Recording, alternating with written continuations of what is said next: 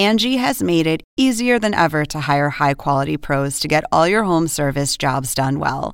Just bring them your project online or with the Angie app, answer a few questions, and Angie will connect you with local pros who match your specific needs. Or book a service instantly at an upfront price. So join the millions of homeowners who use Angie to care for their homes and get your next home service job done well.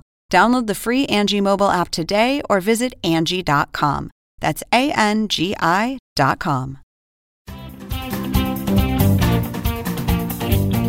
Welcome to The Point for August 10th. I'm Lauren Dezensky, co-author of The Point. I'm here to cut through the political spin to bring you the news you need to know. President Donald Trump has a thing for Mount Rushmore. The massive sculpture in the Black Hills of South Dakota was the dramatic backdrop for his 4th of July event this summer. And now, we're learning even more about his interest in adding his face to the 4 presidents carved in stone.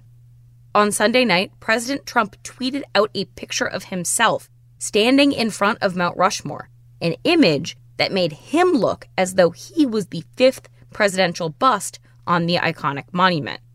That came after the New York Times reported South Dakota's Governor Kristi Noem greeted Trump with a 4-foot replica of Mount Rushmore that included Trump's face when he arrived in the state this summer. Noem has noted before it is Trump's dream to have his face on Mount Rushmore, which is the Coolidge-era sculpture that features the 60-foot-tall faces of Presidents George Washington, Thomas Jefferson, Abraham Lincoln, and Theodore Roosevelt. White House aides reportedly reached out to Noem last year about the process of adding additional presidents to Mount Rushmore. But there's one hitch. There is, in fact, no more room for Trump or any other presidential head on Mount Rushmore. There is no more carvable space on the sculpture.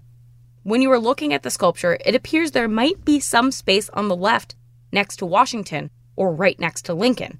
You're either looking at the rock that is beyond the sculpture on the right, which is an optical illusion, or on the left, which is not carvable. Of course, there are other mountains. As Noem told Trump during an Oval Office visit, she suggested he come to South Dakota and pick out a mountain. Let's get to the point.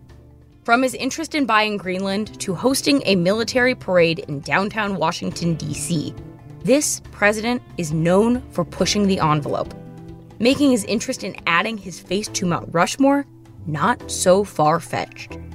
And that is The Point for August 10th, 2020. Thank you for listening. For more updates throughout the week, including our Sunday night campaign edition, subscribe to The Point newsletter at cnn.com/thepoint.